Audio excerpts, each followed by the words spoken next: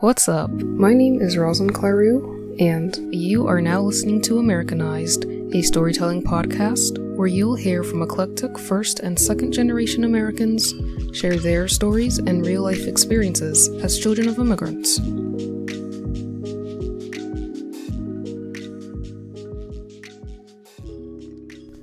Thank you so much for tuning into another episode of Americanized. In this episode, I talk with Tu Nguyen from Worcester, Massachusetts. Tu is a proud Vietnamese refugee who immigrated to the United States with their family at the young age of 1 year old. Currently, Tu is a youth worker and the first non-binary candidate for the Worcester City Council at large. They have a strong dedication for their community with a focus on healing work, liberation, and justice. They emphasize the leader within all of us and the power we all hold, as well as the work we can all do to connect and make an impact. So, stay tuned.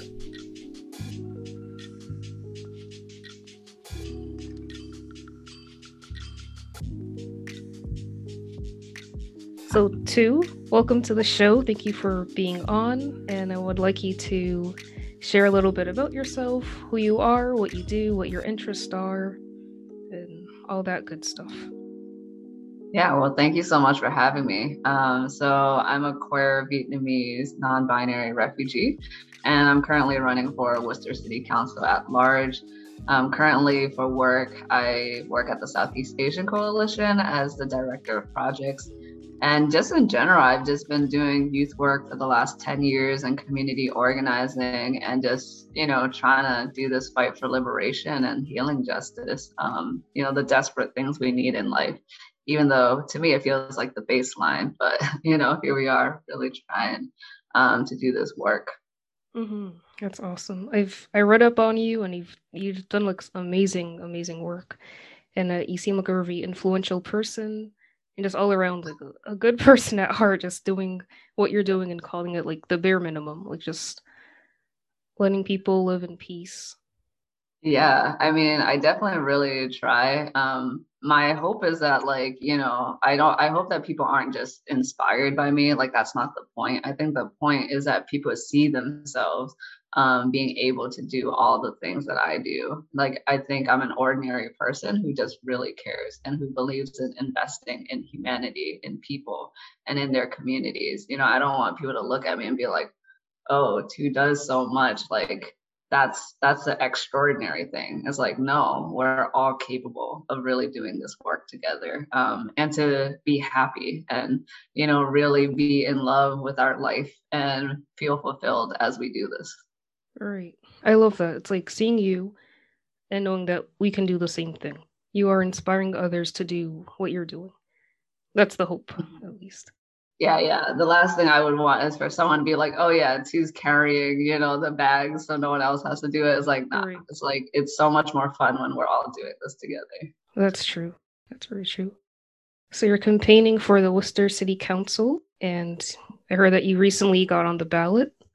I did. How I does that did. feel?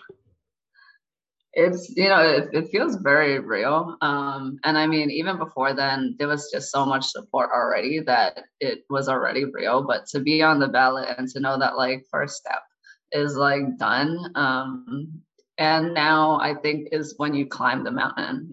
Before it was like, yeah, let's like take a ride to the parking lot, and now it's like now we got to really do that climb, to really get out the vote, to really make people know that like change is possible. For me, it's not just about getting a seat, it's about how we get there and also the political landscape that we have to change, on a local level and a national level. And Worcester, I think we're always looking at Boston or we're looking at AOC and we're, looking away when we actually have to do the work inside. And we need to stop running away from doing our actual internal work here. And so that's my hope is that like, you can be inspired elsewhere, that's good, but also like you can't just once again pass it off to someone else to do the work. We have to do it ourselves. Right. It takes effort. It's a group effort for sure.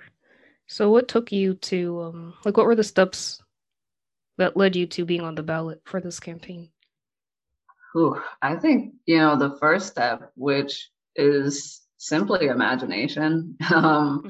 Last year I would say I confirmed within myself my run back in the summer after, a really painful summer of a lot of, Black and brown folks being murdered, and, definitely George Floyd and all the, the unraveling that we've seen in our communities afterwards, and seeing the ways in which our government just didn't respond really. And if anything, there was a lot of gaslighting, a lot of pushing back and saying like, oh, there isn't racism, or like, there is, but, XYZ, and just feeling very dismissed and disregarded in this matter, and seeing COVID and how our community has been neglected and left behind in a lot of decision-making tables, seeing how COVID amplified the horrors of poverty and like homelessness and all those kind of things, for me was kind of that push for me to be like, I keep telling people too, that like another world is possible, and that we have to reimagine something different, especially during a pandemic. We can't go about like normal anymore. And so as I said that in myself, I was like, oh, too, you have to imagine something different too. And in that, I was like, oh man, I guess, running for Worcester City Council is something that I never imagined, but, for the sake of community and to be at decision-making tables for the future, that is something that I'm going to take on. And so I think it started there, deciding within myself to run, and then coming up with a dope team, who are from the community, who love the community, who put their hearts in it. And, we're an amazing team. Like, it's an amazing group of like badass, like mainly women, women of color specifically, running my team. And for me, what I love about it is like, we never really did this, like no one taught me to be a political person. I'm just doing this because I care. And, I think Michelle Obama once said, like, she's been at all the decision-making tables and they're not that smart. It's like how I feel when I'm running. I'm like, like, if these folks can do it, I can do it. Yeah. Yeah. Wow.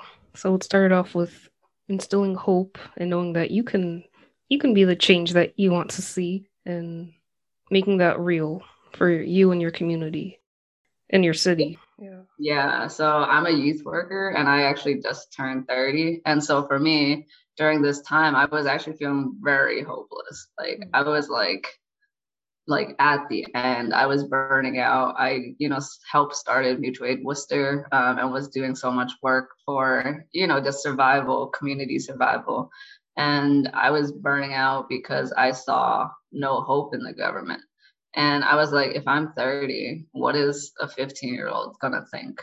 How are they gonna navigate the world if they're seeing, deaths daily? And I was like, as someone who's a little bit older and have reached a place of a little bit of privilege and power or authority, whatever you consider it, I was like, I have the duty to really try to carve something out for them, whether I'm successful or not, whether, I get the tools to, shift the government or not. I think they need to see a blueprint or a different imagination of what is possible. Right. And so that's what inspired you to lead youth and work with youth.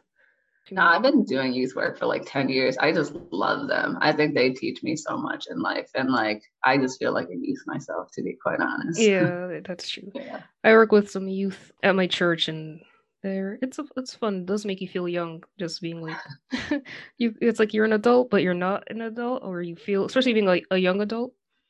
Yeah, it's like it's a time skip, you just get to all the things that I didn't get to experience as like a refugee child, I get to redo with, actual kids. So that's nice. That's wonderful. And so you are a refugee, and your family comes from Vietnam? Yeah. Okay. So when did you come over to the US, and what was that like? So I came over in 93, and my dad actually was imprisoned for 6 years because he fought, for his country And once this, fall of Saigon fell, he was imprisoned. They call it re-education camp, but let's just be That's honest, it's great. prison. Mm-hmm. And so I came here when I was 1.5, pretty much. And so I would say it was very interesting to grow up in Worcester, Maine South specifically, because it's one of those areas that's like very diverse and everyone's kind of in the same like low income bracket. Um, and so I didn't really understand a lot of the things that I do now in terms of like, you don't really know you're poor when everyone around you is poor. You kind of just assume, or like, that you're different from your friend because you speak Vietnamese and they speak Spanish and, Mm-hmm. XYZ, but you don't realize the systemic things. It's just like, oh, this is normal. Like, we're just different in a way. And Right. then I would say as I was growing up, I just realized like, especially in schooling, where I'm like, wait, as an Asian person who, is automatically assumed I'm smart, even though I suck at math, and then my friends who are in special ed or in lower, graded classes are like my Black and, brown friends. Like, what's up with that? And then I think it started weaning in probably like middle school that there is something like inherently wrong with the system that teaches a fifth grader that they're stupid, and that's just who they are. If you're graded as like a C or an F student, that's who you are for the rest of your life, and there's no way out of that track. I saw a lot of my friends being in that pit hole. And so yeah, I think that's kind of like my experience of like learning a little bit more about like race. And then when I went to college, like I went to Middlebury College for a bit, and it's like a really rich white school. And that was just horrendously shocking because once again, this is where you're supposed to have like social upward mobility, and these people are supposed to be smart. And I was like, my friends back home who are hustlers way smarter than these people who keep breaking vending machines and just drinking every weekend. And here I am in a sociology class, and they're just looking down on like everyone I love.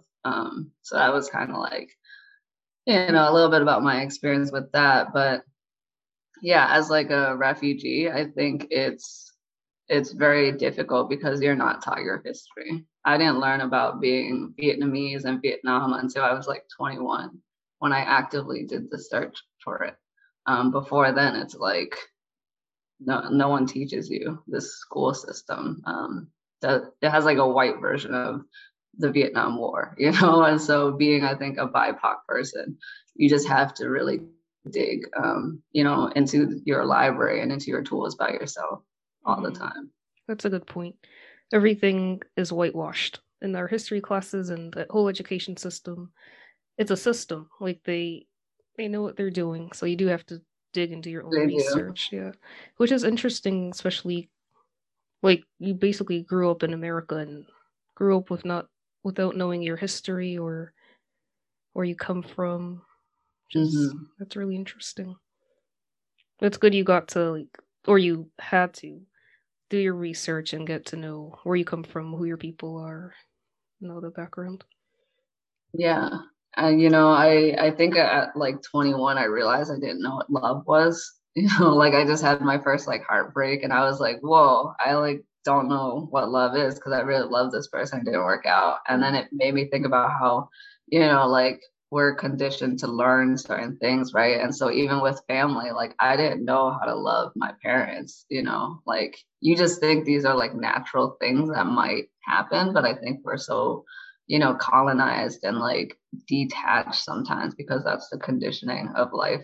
And so when I realized this moment where I was like, I don't know what love is, then I started thinking about my parents and how like I like abstractly know that I love them. But, there's like all these missing pieces, Mm-hmm. because growing up, they weren't emotionally available. They weren't there for me physically either because they were working so much.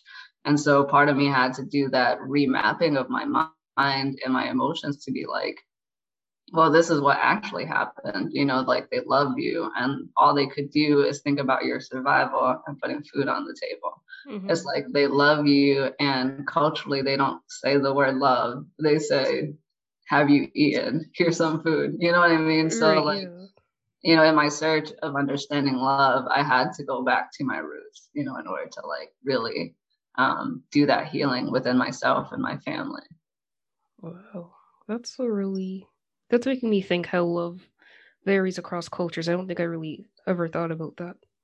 But I did know that, like, yeah, my parents are not emotionally available or physically available either, and I never incorporated love into that, which is making me think right now. Like, Yeah, I oh, think yeah. it's hard because I think as a child, especially if you like watch, TV and like Yeah, you see, this is what being a parent looked like, it's and then supposed to be, yeah. yeah, and then you like realize like, it's where our families are a lot different than what it is on TV, and we have to really give them some grace. And that people have different love languages. You're right, yeah. It's a different type of love. It's not what you see on Yeah. TV, but it's there in their own way. Hmm. So you said that you work at the Southeast Asian Coalition. Hmm. How long have you been doing that? I've been there for roughly 2 years now, Mhm. and I love my job. I've always done like more social justice things and youth work and community work, and I feel like there's something about divine timing in life where I was like I wanted there's this book actually called The Revolution Starts at Home, and it's actually about like domestic violence and like you know doing that work in your life and in your family and in your home. But I love that saying, the revolution starts at home, because I think through our intimate connections and our internal things, that's where healing begins. That's what revolution is that transformation. And so yeah, 2 years ago when I had the opportunity to actually work with Southeast Asian immigrants and refugees like myself, I was like, absolutely. This is where the healing begins, and also to think about the generations after me.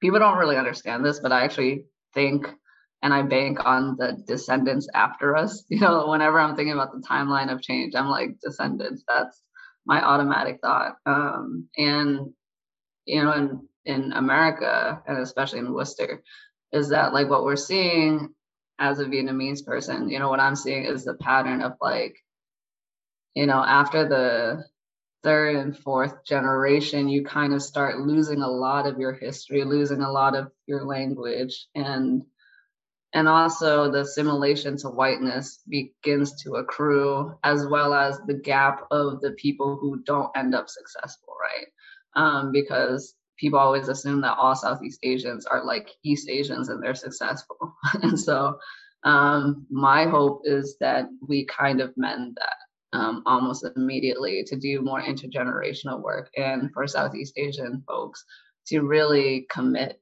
to being more social justice based in our work and how we treat each other, and that we don't get to a point where the gap of like assimilating to whiteness is so high that people neglect people who aren't succeeding because of all the conditionings, whether that's because they're darker Asians or because they're from different regions, that kind of stuff, as well as we commit to the fact that now we're on, indigenous land, Mhm. and that this place has also been, built by, Black folks and like other immigrants and refugees, and that we really commit to, the collective, and not just go off into the assimilation of whiteness. Right, right. It's so important. What kind of work do you do with the Southeast Asian Coalition? Ooh, that's kind of a hard question, because honestly, we do a little bit of everything Mhm. from supporting small businesses to direct referral services to doing a lot of like recently, because of COVID. Last year, I created the Immigrants and Refugee Pantry, and that was a response to the fact that a lot of folks who are undocumented was too scared to go to a pantry because they would ask for an ID. And, you know, obviously when you're undocumented, that's a scary thing to be asked that. And so I had a lot of people reaching out to me. And so with that, I was just like, we need to fill that gap. And so the Southeast Asian Coalition never quite focused on working with undocumented folks, but you know, we saw the need and we filled it. During the pandemic, also our elders were really isolated. You know, when we talk about, you know, quarantine, right, lockdown, you're like, okay, it's easy for me as, you know, a 30-year-old to kind of do that, but all of a sudden for a 79-year-old, how are they going to get their meds?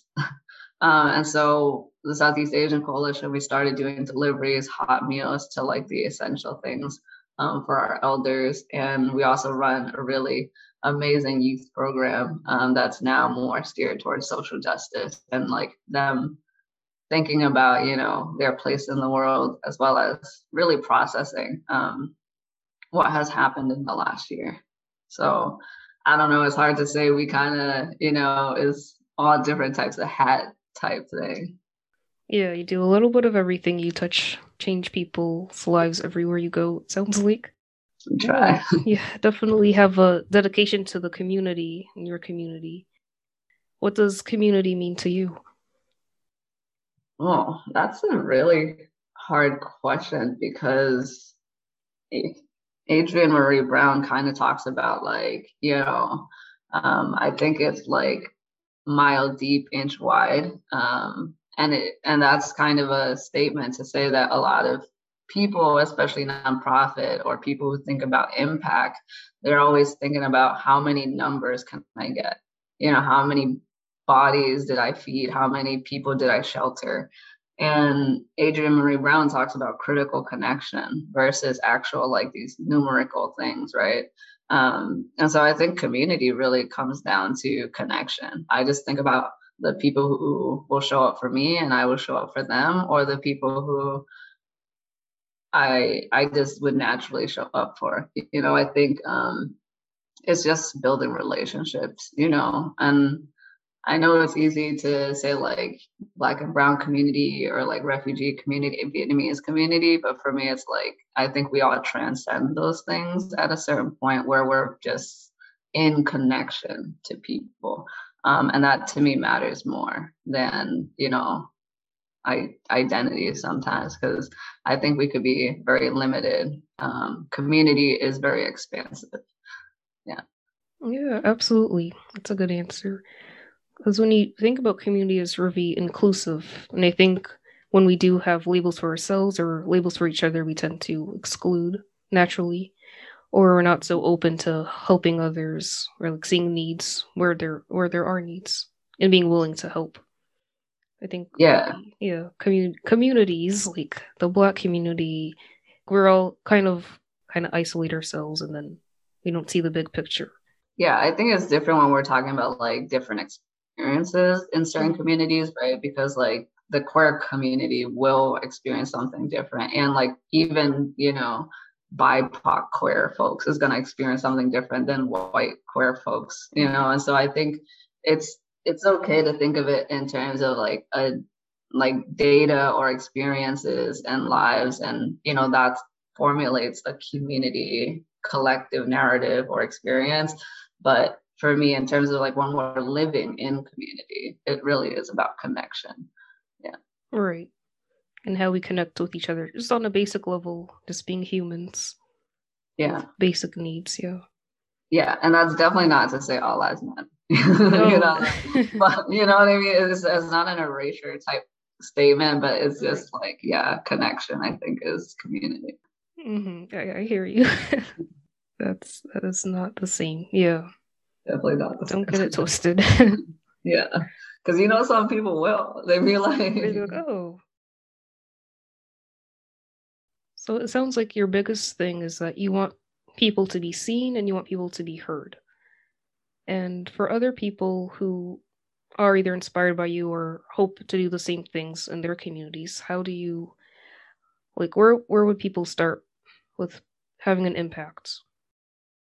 I always say that, there's roles for everybody. I think our society messes up when we have these notions of like, oh, you have to be a charismatic leader, you have to be an extrovert, or you have to be XYZ to be impactful. And once again, that's why I love the notion of like, you know, miles deep, inch wide, because it really is about how much you impact people around you. I think we actually are so obsessed with making like a big swooping change or a big massive, numerical thing that we actually we don't realize how dehumanizing that is. And that like real change or impact is, it's so much easier to influence and impact someone else to change their heart, and then that actually is more impactful. You change one person's heart to, see a little bit differently, to, speak up more about social justice, to feel more confident in themselves, to heal around their trauma. Like that is so much more impactful than, in my eyes, me being like, oh yeah, I did this swooping thing where I gave out $35 to 75 people, you know, which I did do. But for me, it's like you change one person and their view on life, and they change others. This is a domino effect. Money impact could only last so long, but when you change hearts, you actually change things for generations to come. And that for me is what matters. And so when people ask or wonder like, where do you start, I think the starting point is, what are you good at? What do you love? What do you care about? If you tell me you love gardening, then let's start a garden. If you tell me that, yo, I like bikes, it's like, yo, go teach kids how to fix bikes. It doesn't have to be as overwhelming as what many people is. Once again, I think we have this like weird imagination of leadership, and it's like, no, leaders is, it's you. That's all that matters, is like how you show up. That's I love that statement. It's 100%. It's really beautiful. It's like a chain reaction. You wanna like to see a real change. I feel like you wanna reach hearts and souls so people can change their mindsets and their attitudes towards things, or just instilling awareness in people and changing perspectives.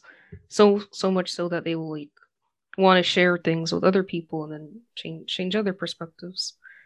And I like what you Yeah. said about when we all picture a leader, typically it's like an extroverted person or be charismatic and things like that. But I was talking to friends of mine about leadership and personalities and things like that. And the book, I don't know if you've heard of it. The book is called Quiet: The Power of Introverts in a World That Can't Stop No. Talking. Oh, by Susan Cain.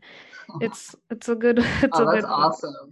Yeah, it's about like quiet leadership, basically how introverted people can be leaders in their communities and in their lives, and how being labeled as an introvert or having introverted tendencies isn't a weakness or anything to be ashamed of. It's something you can work towards, like impacting people and different things.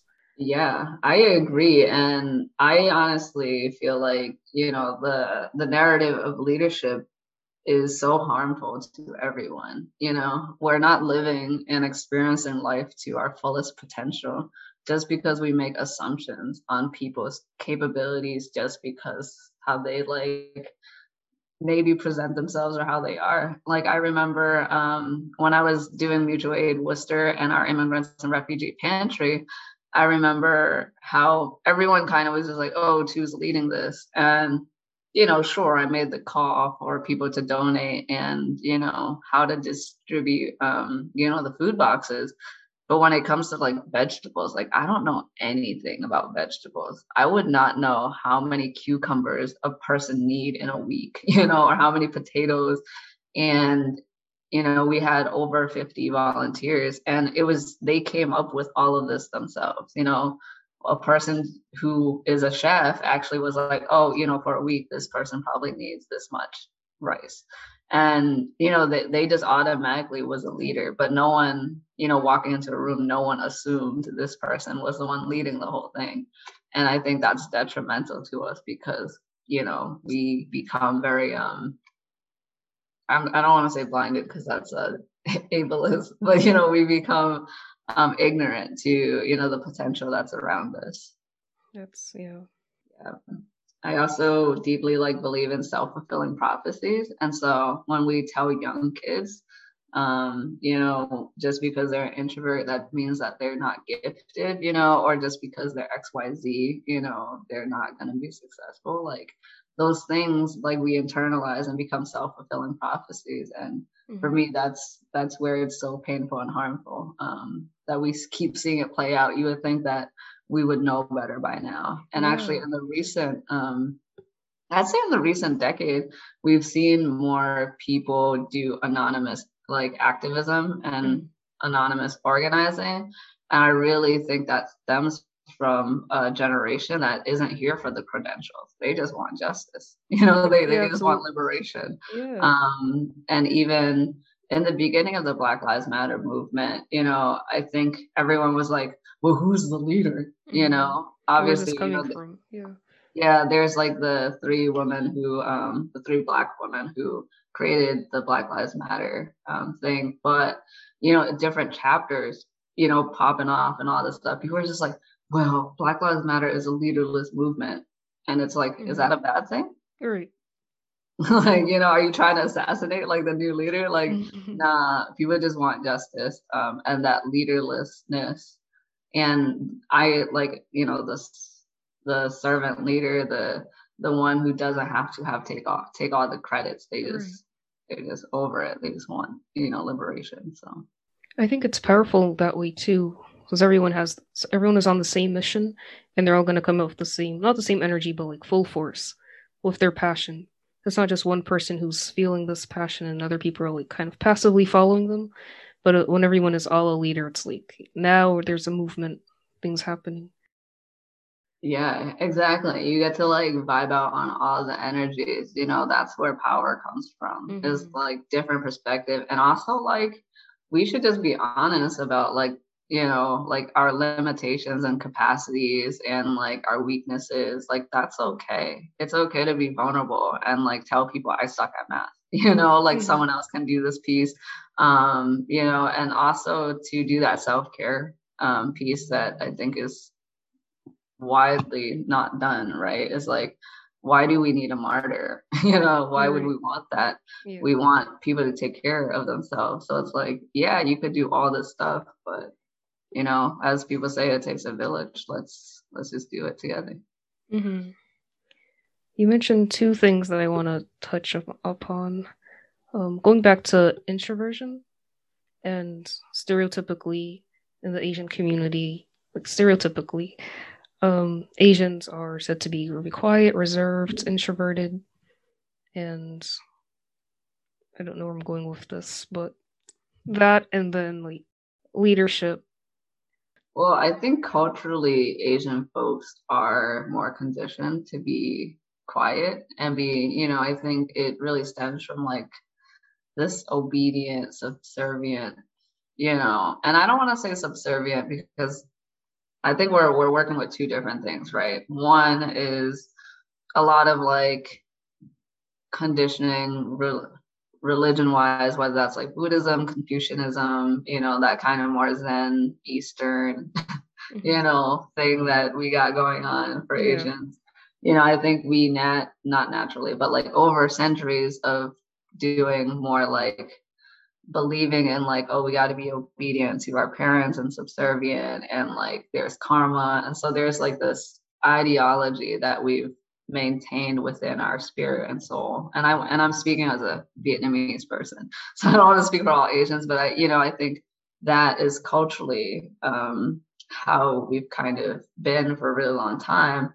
And then this Western notion of subservient, obedient, geisha, that kind of mix emasculating the men in, you know, Asian cultures. I think like these are two forces that is happening, as well as you put in the dynamic of survival and that we're refugees and we had to run, you know, flee our country to come to America. And if we speak up about anything, it almost feels like we're being bad people because we should be obedient and pay America, you know, back for saving us, right? Like we're indebted to America. And so I think, you know, these things are spiraling and circling, especially with our elders, who are just like, we survived, we made it, let's just keep quiet, let's just live the rest of our life here. You go be a doctor and a lawyer and go be successful. Like that's what we came here for. And so, you know, I think that is definitely there. And then for our younger kids, or I keep saying kids because I work with youth, but you know, our younger youth, I would say like, you know, representation, you know, they don't have that many people to witness, to be loud, you know, to be angry, to like speak up. And sometimes our folks are the first ones in their family to speak up, even if they're introverts, even if like their conditioning is to be quiet. They're like, at some point, I have to, you know, say Black Lives Matter, you know, to their parents, or like, let's not vote for Trump and that kind of stuff. Right, that makes sense. I read your article in the Worcester magazine, and you do touch a little bit about that gap of the generations and staying silent or being appreciative for being in this country so much that there's no reason to complain. Like you're already here, you're working hard. There's like you don't see the issues that are going on. Yeah, like I was telling the reporter actually, I was like, you know, every Thanksgiving, my parents always thanks America, Mm. you know, for us coming over. And in my mind, it's just like indigenous land, like this is their day of mourning, you know? And Right. so it's one of those where it's like I have to kind of take in their reality, you know, like this is something they deeply feel. And you know, even, you know, when I talk to them about these things, it's like they know the history, you know, they know that, you know, America colonized and like, you know, murdered and genocide on indigenous folks. But, you know, I think some folks just have this way of fragmenting themselves. And as they get older, that's all they could hold on to. And, you know, I could argue with them every year. But you know, at some point, I think it's more just the sentiment of them surviving, that is really there. And they've grown in other ways where I don't feel like I have to push so hard for certain things, but Right. it is a difficult thing to kind of like, you know, wield the intergenerational things that we're all working towards or, Yeah. you know, through. Yeah, completely. It's so weird to have the same pride as your parents and or like not your parents specifically, but immigrant parents. Like even with my parents too. Just like how proud they are to be in this country, but we do have to remember where they came from and why they're in America and why they're thankful for that. Whereas like the younger generations we see the system, the injustices, the how the country was built and everything and we're like, why are we even here? You know? Mhm. But it's a Yeah. perspective thing. We do have to like shift our perspective sometimes. Yeah, I remember the first time I went to Vietnam was like I was 26 or Mm. 27 and I Oh, a few went years ago. to, yeah, not that long, and I remember going to like the town or the village my parents were from, and like, you know, those like the medals for those 16-wheeler trucks, Hmm.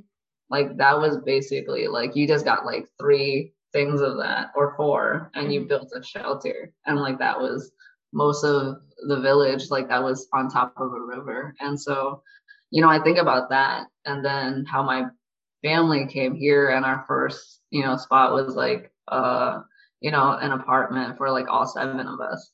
and for them that's a big upgrade Yeah. in that way. And so, I totally have to really think about like, yeah, where they are, right?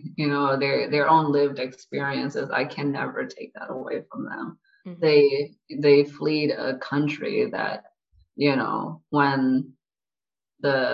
when after they lost, like the government took all their stuff and, didn't allow anyone to speak negatively about the government, or else they were imprisoned even longer or murdered, Hmm. right? And so to come to a place where they're like, oh, at least we have voting rights, for them is huge. Even though Hmm. in my eyes, I'm just like, this government is rigged. There's like, you get a decent guy or Trump, and for me, that's not enough. But for them, it's like, It's do you know everything. what's on the other side of this? Like the You're other right. side is, Do you know where we came from? Yeah, and they will, well, at least in my culture, they'll always remind you. Maybe all immigrant parents, they'll always remind you where they came from and why you shouldn't complain about whatever is happening here. It's like a trend. Um, yeah. yeah, there's this quote. Oh, I want us to quote from the article. It says, I think you were talking about, well, kind of like what we just said, like being grateful for America and also protests against the injustices that are part of society. So it's like that balancing act for, I guess, children of immigrant parents. Like, how do we stay grateful for this country, but also protest against the injustices?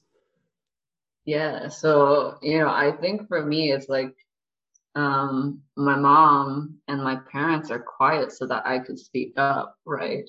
They survived so that I could be full, so I could be complete in the sense of like, I don't have to shatter myself to survive anymore.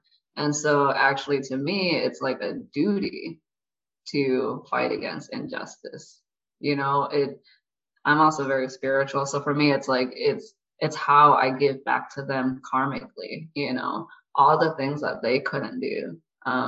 In many ways, my mom is a little bit she has like a scarcity mentality. So like let's say, and it's a war mentality. It's Mm-hmm. literally a symptom of war. But like, when we used to have food, she like is very like not very sharing of it, and when I was younger as a kid, I was like that's weird, mom. Mm-hmm. Like like it's a negative trait. Like, why wouldn't you give some extra food to like my friends? Yeah. Like, but as I gotten older, I was like, wait, this is like literally a war mentality. I need to survive, and my kids got to survive, so I don't have enough for others, right? Um, and so for me, the fact that I do community work and I give, it it heals her, it heals that piece of her that didn't didn't know how to give, couldn't give because she couldn't, right?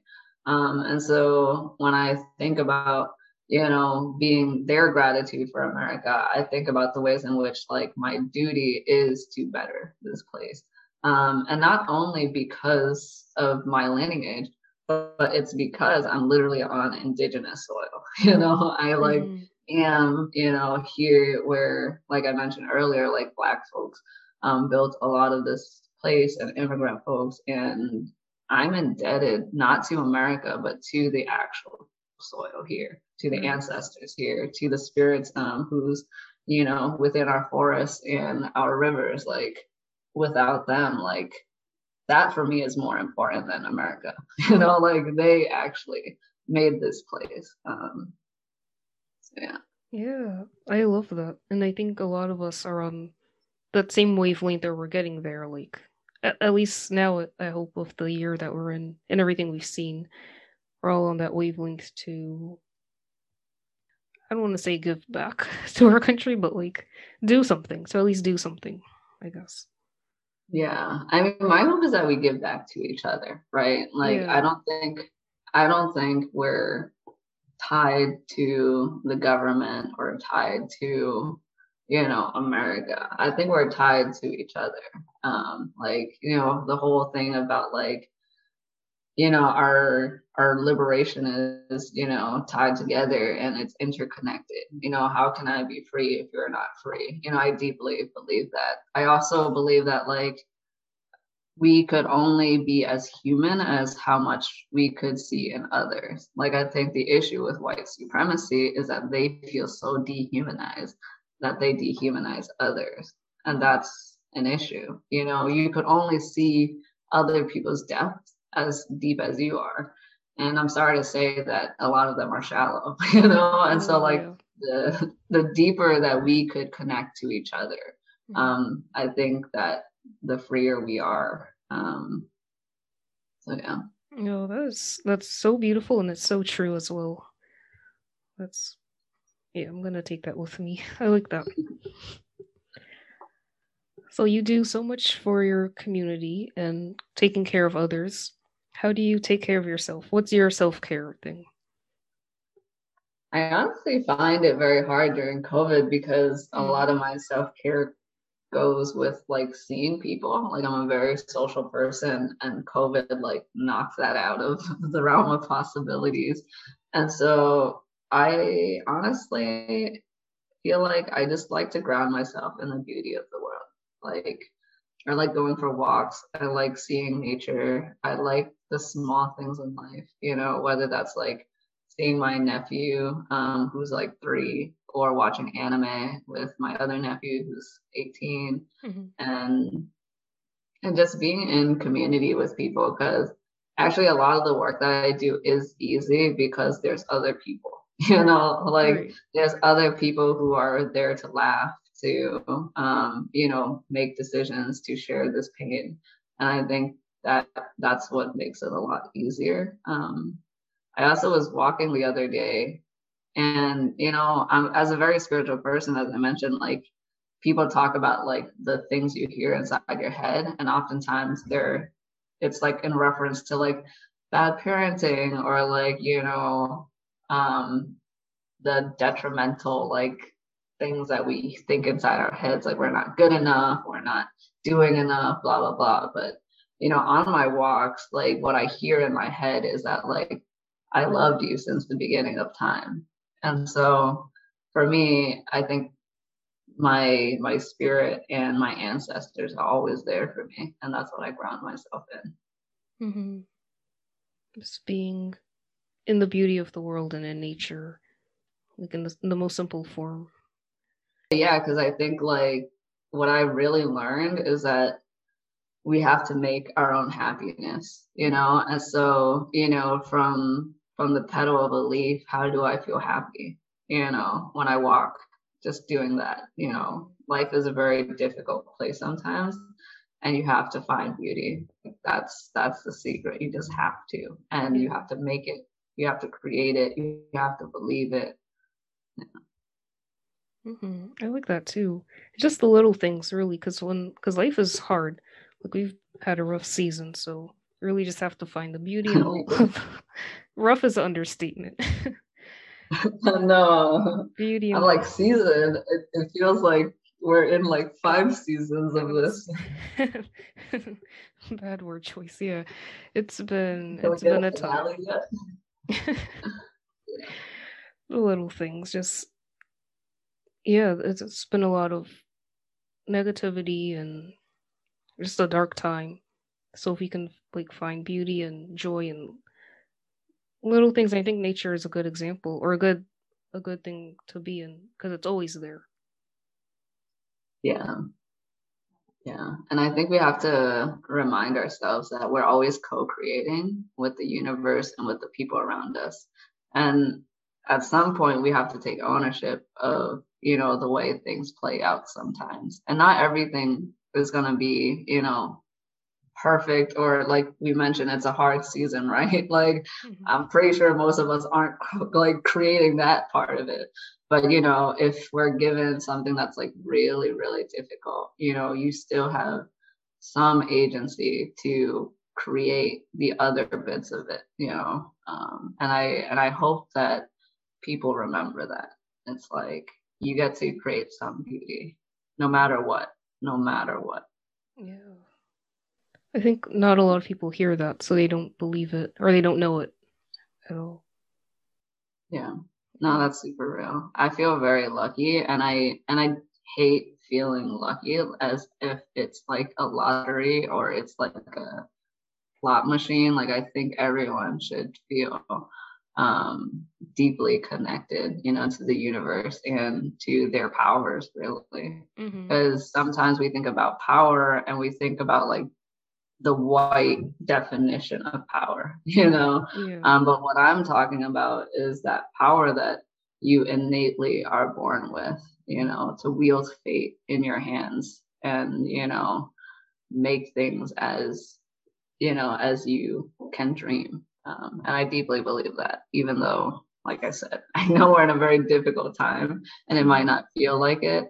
I also think that like time is a very constructive thing. Mm-hmm. And that even if healing doesn't happen now or even this life, that it happens, for you in the next life or for the generations after you. And Right. so sometimes we give up because of this moment in time, and rightfully so. I'm not saying that it's not valid to feel like giving up and hopeless. I just mean that like, on a we're like this little atom in a Mm-hmm. huge universe. And so sometimes if we ground ourselves in that, I think we'd see differently. Absolutely. Knowing our potential and knowing what powers we hold is important. Yeah, definitely. Yeah, thank you for saying that. I know someone had to hear it. Do you know who else is running for the Worcester City Council. yeah. Yeah, I feel like, we have more diverse candidates this year, more as in there's like three of us. Mm, um, but I think one of the things, when it comes to representation, I want folks to like really think about how representation. I think someone once told me like skin folk, but not kin folk. hmm. And I'm not saying this to direct it to any of the candidates in Worcester, but I think I want to remind folks that like representation is beyond just like a similar identity, but it's also about similar values and similar beliefs in ways in which the government should run and stuff like that. Because I think there's times where we're excited to be like, oh my God, there's a queer person. And then you're like, wait, Caitlyn Jenner is running for governor in Cali, and this person hates trans and queer people, even though they're trans, you know what I mean? Um, so I think that's what I would want to like really stress when it comes to representation and because sometimes people weaponize like identities, sadly. So I know that Lightfoot in Chicago got a lot of slack being like a lesbian Black woman, but really not serving the community. And so my hope in terms of like representation is like, yes, I'm a queer non-binary refugee running for Worcester City Council, but I'm also a community person from Worcester, who really knows the ground really well. I'm a street medic, so like I do support these actions that's happening on the ground. I've been doing, community organizing and youth work to really tend to the foundation of our community for the last 10 years. And so, I think my also hope for representation is that people start seeing themselves so that we can shift the political landscape. I don't want people to think that, oh, you have to be college educated and privileged to run. I want you to be like, whoa, Tu ran and didn't really know too much about local government, but had these beliefs in, changing politics enough to run, even though they had no idea, the first step to becoming a city councilor, that you are a genius enough to make these things happen, to make change happen. So that's what I hope people think about when they see representation. It's not just identities, but also identities and you see your own like intelligence and genius through me. I know that was a weird way to say not through me, but you get it. Yeah. But that it's reflected back to them, that they are Yeah. also leaders. Absolutely. It all comes down to your passion, what you're passionate about, despite, your educational background or history and things like that. It's like, what are you passionate about and what do you want to do about it? Yeah, like how like it's all problem solving, and I Mm. think so. I used to be a gamer when I was in high school, and I think gamers are so great because they're always problem solving. So Yeah. it's like if you could problem solve in a game, like problem solve in real life, what does it look like for us to get to justice? Mm. We have people who love anime, and it's like a lot of anime is about revolution. Like, how about you Right. become, the main character or the secondary character? Like, totally possible. Yeah. Yeah, Shifting perspectives. I like it. yeah. All the things that, we have in our mind, like I believe is possible. And, we once again tend to like look elsewhere or watch anime for escapism. And it's like, nah, your life could be just as fulfilling and epic, Right. Yeah. Yeah. It's awesome. What is your advice to the youth and people, or even those with immigrant parents, who are looking to engage in social justice work or make an impact? First thing I would say is to tend to your heart, and find what it needs. Because in order for us to do this work, we really have to know our core and what we need. I I see too often that people come with the pain and the trauma and the hurt of oppression, and rightfully so, right? Um, but in order to really do this work and feel the love and the beauty in it, like you have to tend to your heart and know what and learn what it needs, right? Whether it needs friendship, whether it needs good food, whether it needs more books or whatever. You have to know your heart and what you need. If not, we're just gonna be like crawling to justice, we're just gonna be like bleeding and aching towards liberation.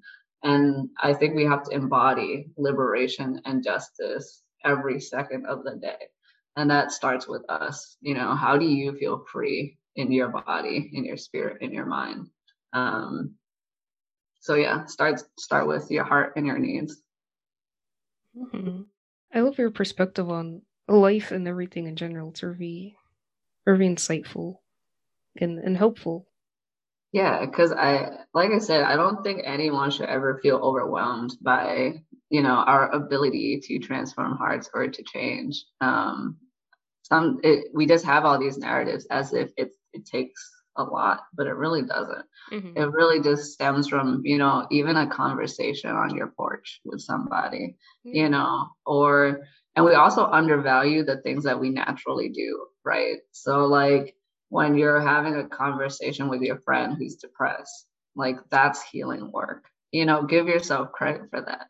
Or when you're having a hard day and you're the one who's struggling to leave your bed and eat, and then you decide to take a sip of Gatorade because that's all the strength you have to do, but that keeps you living a little bit longer. That's healing, that's changing. And so we need to give ourselves credit for the little things as well, and to see that is actually a magnificent thing that we're doing. We're just told that we're so insignificant so often that we Mm.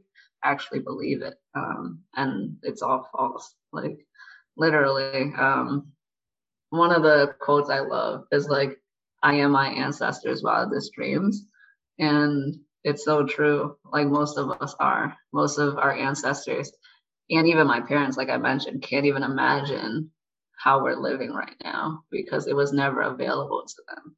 And so I think it's our duty to really like live that out. Hmm. I like that, giving ourselves credit for the things that we overlook, things that we don't think is like is anything big. Yeah, Yeah. and that does a lot. I wanted to touch on anti-Asian sentiments and racism, which isn't anything new. So there has been an increase since COVID, and there's also been an increase in supporters all around, just on social media at least. I feel like everything is Mhm. on social media. I don't know about in in the world, but social media, there's all Yeah, we're types still of in that COVID life. Yeah. yeah. So like, do you have any messages to allies or people who are looking to support the Asian community? Yeah. Hmm. I think I would like people to actually do the educational piece on their own. Especially in well, this as someone who works in nonprofit, for any funders out there and rich people, you should support Asian people with resources to do the healing work, and the internal work of our communities. So that's one. But in terms of like allies who, are more like students learning or just people learning, I really think um, that yeah, y'all should learn about the history of Asia the same way that I need to, because like Asia's a big country, like, and then there's South Asians, there's Southeast Asians, there's East Asians, and then all our histories are different, and colonization plays out kind of similarly. Um, but we've done so horrible at learning Asian history in general. For a country that has a lot of Asian people in it, the fact that a lot of people can't tell the difference between like Chinese folks and like Japanese folks and Vietnamese folks and like Laotians, like we need to do better. Like straight up, point blank. Like yeah, like we need to just educate ourselves on the history.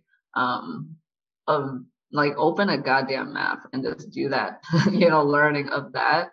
And then afterwards to really do the learning of the different wars that we had and why there was a different movements of diaspora, right? And I think that will teach us a lot about not only Asia, but the way in which the Western colonizers have really globally destroyed many places. And that is also I would say you should do the same for like a lot of like Latina countries, because people don't know the difference between a Colombian and like an El Salvadorian and a Puerto Rican, and it's like we just need to do better at learning. And so yeah, that's what I would say for allies is like step one. Let's just really do the basics of educating ourselves. You're right. Doing the research, finding the resources, because I feel like it's so easy for us to just group people into categories, like basic categories. Like everyone who looks a certain way is this. Everyone who looks a certain way is that, without digging deep into the differences, the nuances, and what it means for specific groups within a community. Like for Vietnamese people within the Asian community. Yeah, like for our program, our social justice program, one of our first questions was like, what does it mean to be Asian American? And we asked each other in a group. And I don't think any of us came to an answer because the question is like, why are we all here together? Right. And in this group, there's like, you know, South Asian folks, there's Cambodian folks, there's Vietnamese folks, there's like, Burmese folks. And then we're like, why are we here together as Asians? And we couldn't come up with an answer. Mm. And it really is, colonization and, these borders, these maps, these fake imaginations of nation state, and who gets to claim this land, who gets to do that, and why is it a permanent thing now, you know because because if a war would pretty much start up if a little bit of Vietnam tried to be like, I'm independent. Mhm. um but yeah. Before I ask you the last question, do you want to put your socials out there, social media, for people to keep up to date with you and your Oh yeah. campaign? Yeah. Yeah, so my Insta is at vote2, and so that's vote VOTE and then THU. And then you don't have to follow my Twitter. It's okay. You can find me if you want, but Twitter is not my jam. It's okay. I take the L for it. But Facebook, it's also at too. All right, cool. Thank you. And people who are voting for you, that's solely within the city of Worcester. Yeah. So it's at large. So anyone in Worcester can vote for me. Okay. Unless you're trying to do voter fraud, which I will say you should not do if you're not in Worcester. No voter fraud. If you're in the Worcester area, vote for 2. Yeah, but if not, you could always donate. Donations is very helpful. And actually, I struggled a lot with thinking about running because I was like in a pandemic, in a capitalistic space. Should I really run and like ask people to donate to me, when people are actually hungry? And I do financial like redistributing during mutual aid for others. And so it's really hard for me to be like, yeah, let me tell people to donate to me.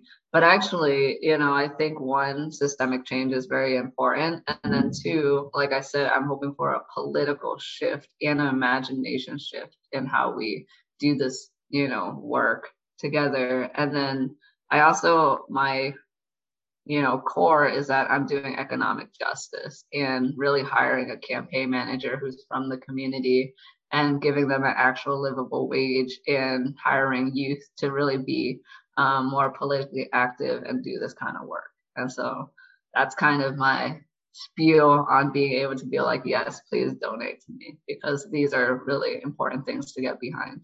You're right, absolutely. Like you said earlier, it takes a whole village. So yeah, that's what you're doing. Or that's what you're all about. Yeah, so you could donate at vote2.com. Vote2.com. All right, got it.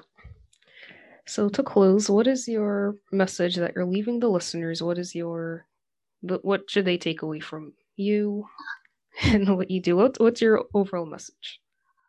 Oh, that's such a hard thing to kind of summarize. Well, I guess I will quote Grace Lee Boggs, who says wage love. And I love that because oftentimes you hear wage war, and I think at this point in time, we need to wage love, and not in a way that, once again, is like all lives matter, unity. It's really about waging love and pushing for accountability, for justice, for liberation, and for our hearts to be transformed, and to really be grounded in each other. Like, I don't think we'd be able to make it through a pandemic unless we actually radically transform the way we imagine each other, ourselves, and our world. So I guess I'll close it with that. All right, yeah, that's perfect. Thank you. Yeah. Thank you for being on. Thank you for having me. Oh, no problem. This was great. I learned a lot. I'm taking a lot with me. Alrighty. All right, sweet. Well, thank you so much for such a beautiful conversation. Oh, no, thank you. Thank you so much for listening. Hope to catch you in the next episode, and be sure to check out Two's website at vote2.com. That's VOTETHU.com. And my hope is that we can all take something away from this episode and look into doing some inner work and reflection so that we can be impactful in our own lives and in the lives around us. Let's be intentional about the lives that we live. All original music produced by Stubborn Soul. Be sure to check him out on all music listening platforms at STBRNSAL. Let's walk in love. Peace out, guys.